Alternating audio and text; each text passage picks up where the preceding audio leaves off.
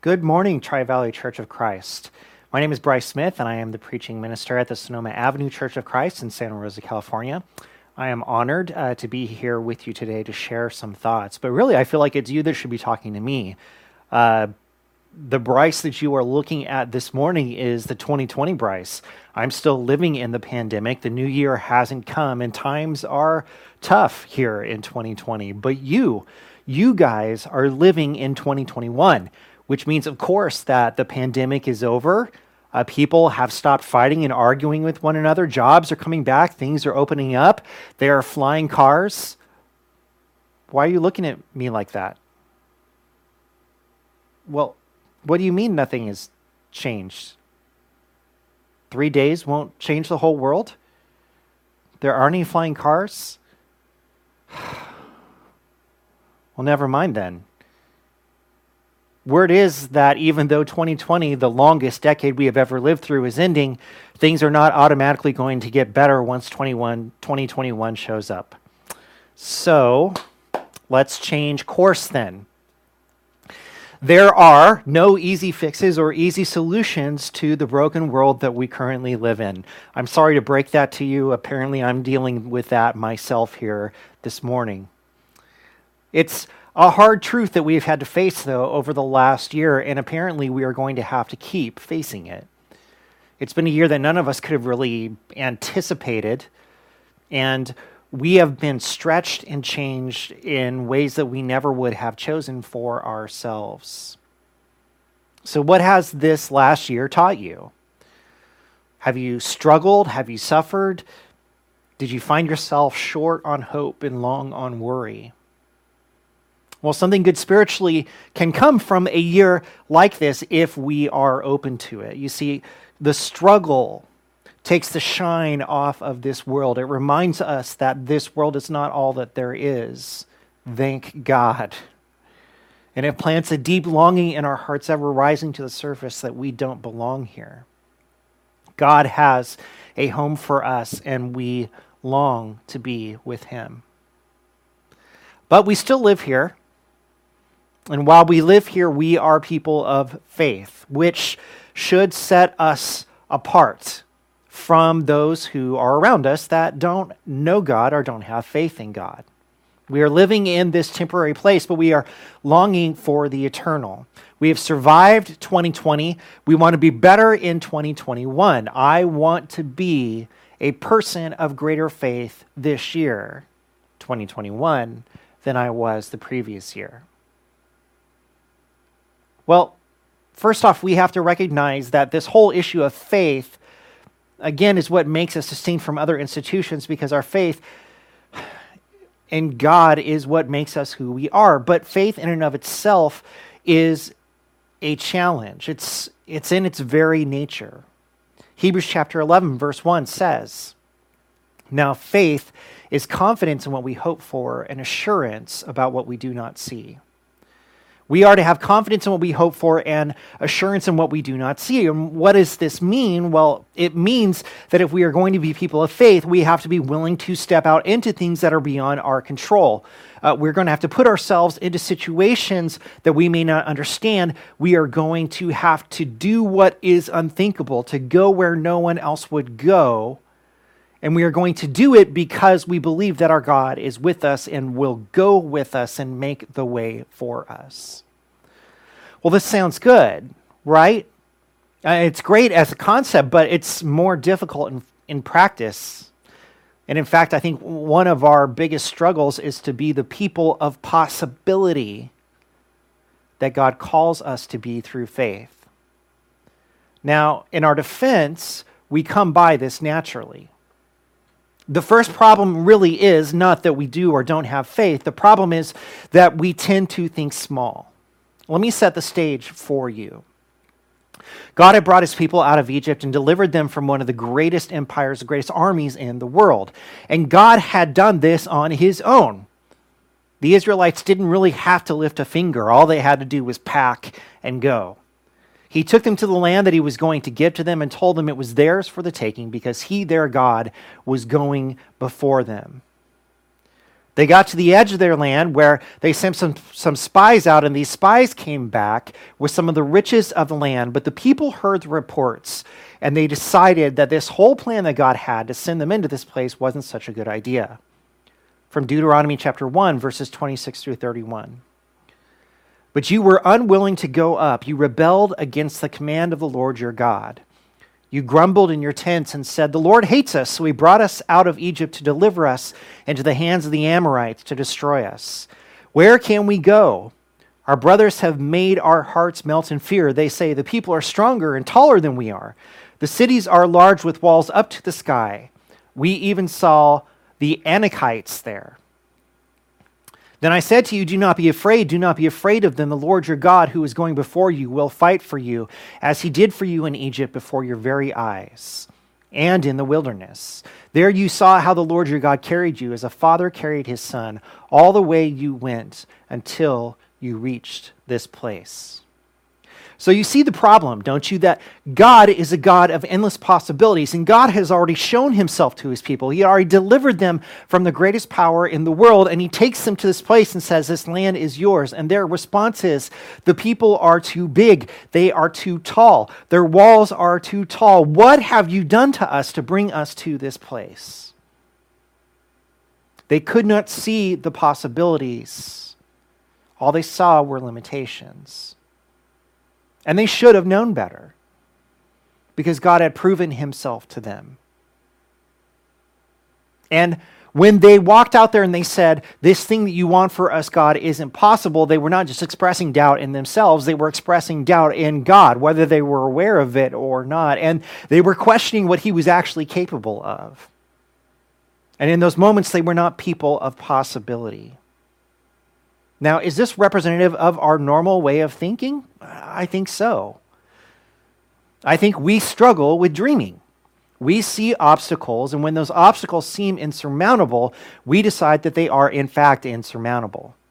We can be terrible dreamers, and that has a huge effect on our faith, because it makes our faith, about this size. I mean, you can put a little bit in this communion cup, you know how much, but it's going to overflow very quickly. And when this is true, when our faith is like this, our faith is small.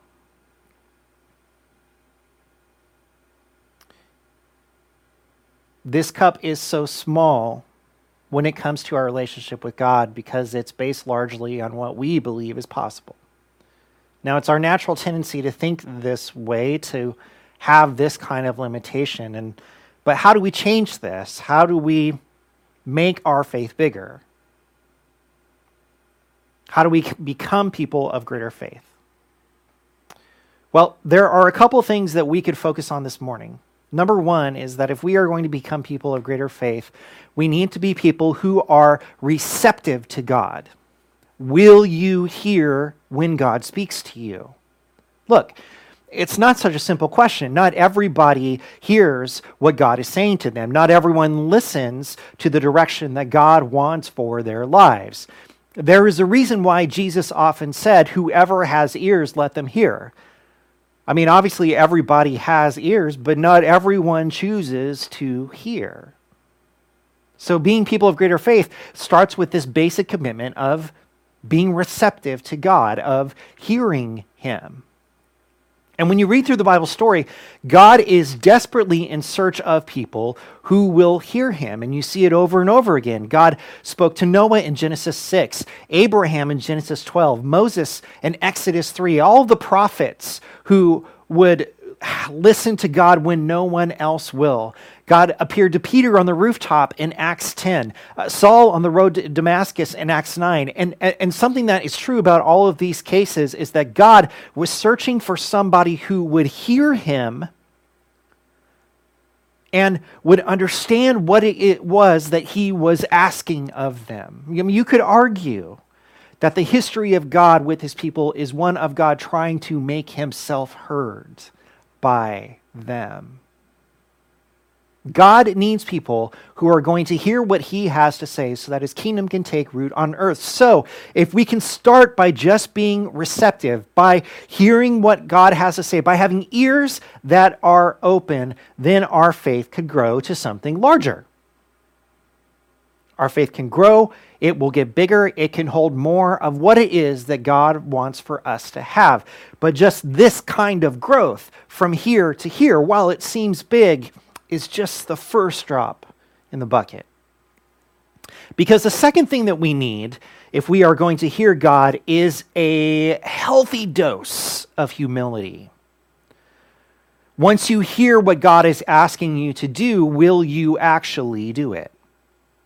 A person of faith recognizes more than anything else, I think, that God knows better than they do. You see, it's not enough just to hear God. We have to hear his words, listen to them, and be willing to let his words guide us, even if it goes against what we would do. And remember, what we would do is usually about this big. Look at the life of Abraham as an example. Something that we see in his life is that even though he was asked to do difficult things, he rarely questioned whether God knew what he was doing. Now, he wasn't always sure how things were going to work out, but at the same time, if God told him to go, he went. If God told him to do something, he did it. Abraham, and this is one of my favorite things about him, never considered himself to be smarter than God. From Hebrews 11, verses 17 through 19. By faith, Abraham, when God tested him, offered Isaac as a sacrifice. He who had embraced the promises was about to sacrifice his one and only son, even though God had said to him, "It is through Isaac that your offspring will be reckoned." Abraham reasoned that God could even raise the dead, and so in a manner of speaking, he did receive Isaac back from death. So do you hear what the writer is saying here? Abraham had so much faith in God that he followed God even when what God said didn't make sense, even when what God said seemed to contradict what God had told him before. Abraham still believed that in all of these things, God knew better. And look, it is so easy for us to want to feel like we have to figure things out and make our own plans. We need to help God figure out how to do the things that God wants to do. But faith says that God makes the plans and that God always knows better than we do. So if we can hear, then our faith will grow. And if we can use humility to say, God knows what to do even better than I do, then our faith can take the next step from something maybe this size to something about this size. Okay, it's bigger. You could fill this up a couple of times with this. When we come to this place, our faith grows. We listen to God. We realize that God knows better than we do. And we are almost ready to take the next step. All the while, our faith is growing and stretching and becoming something new. So what is the next step? We hear, we have humility. And then the third thing is we have courage. Will you trust God to make the impossible possible? It takes courage to give up control to God and to let him have his way with your life. But this is where the great stories of faith actually come from. The people who allow God to do great things through them. Abraham took his son Isaac up to the mountain, the son of promise, the son through whom God was going to make everything happen, and Abraham raised the knife to kill him. And however you feel about that story from Genesis chapter 22, it is undeniably an act of courage on the part of Abraham to trust God this much, to go and do something crazy. Here's the thing. God needs people to confront kings, to stand in front of huge crowds and proclaim the truth, to go to their deaths precisely because they believe in him and want to speak the truth about him. They have heard his voice. They know that he knows what he is doing, and they step forward into action to do something out of faith. And when you can do that, step forward in courage to use your faith, well, then your faith grows from something like this to something like this. Stepping out into the impossible is where our faith really grows, where we push ourselves and force ourselves to trust God, where we allow God to really, really come through. And this is a difficult step for us, but if we have heard his voice and we realize that he knows what he is doing, then there are great things we can do through his power. Which leads us to the last point. The last thing we need is confidence. Not confidence in ourselves, but confidence in him. Think about David fighting Goliath. He wasn't scared at all, and at no point in the story did he think that throwing a rock at a giant was a stupid idea. The reason? He had so much confidence in God that any of his fear was erased. From 1 Samuel chapter 17, verses 45 through 49. David said to the Philistine, "You come against me with sword and spear and javelin, but I come against you in the name of the Lord Almighty, the God of the armies of Israel, whom you have defied. This day the Lord will deliver you into my hands, and I'll strike you down and cut off your head. This very day I will give the carcasses of the Philistine army to the birds and the wild animals, and the whole world will know that there is a God in Israel. All those gathered here will know that it is not by sword or spear that the Lord saves, for the battle is the Lord's, and he will give all of you into our hands."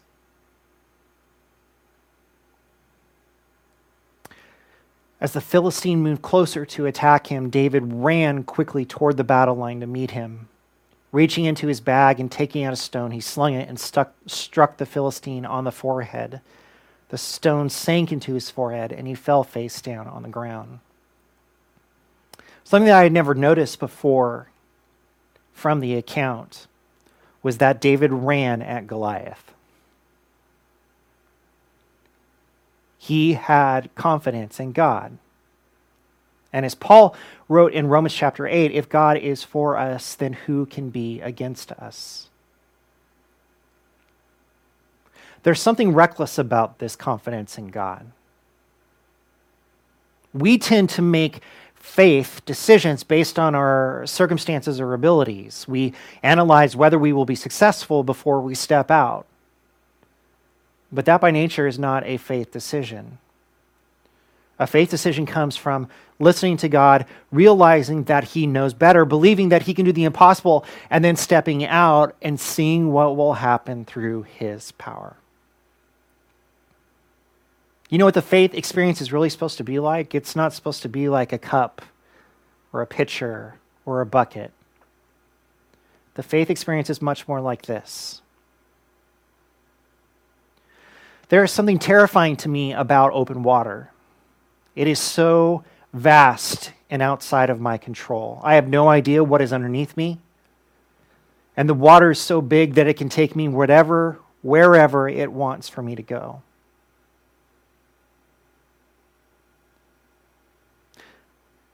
But here is the great thing about having faith in God. God promises that the possibilities for what he can do in our life are endless, that they are vast, that there is nothing that can contain what God is capable of doing in our lives. And if we will abandon our small vessels, our cups, our buckets, that there is the opportunity for endless filling. Can we be a people of greater faith? Can we be a people of possibility? I think that we can, but it is going to take a lot of effort on our part. As the world has very quickly spun into control and chaos, into worry and doubt and fear, we have the opportunity as people of faith to tell a different story. To tell a story of a God who is not, in fact, out of control. To tell a story of a God who is not pressured or dominated or steered by the circumstances of this world. Instead, we can tell the story of a God who is speaking to his people, who is looking for people that will hear him, for people that know who he is, that he is God and he is in control, people that will have courage to go out and confidence in him, and that these people that hear him, that know him, that step out in faith, that they will change the world, because our God is a God of endless possibilities. Church, may we be a people of possibilities as well. Not because we are great, but because he is great. May we hear, may we have humility, may we have courage, may we have confidence, and may we step into the realm of all that is possible through our amazing God.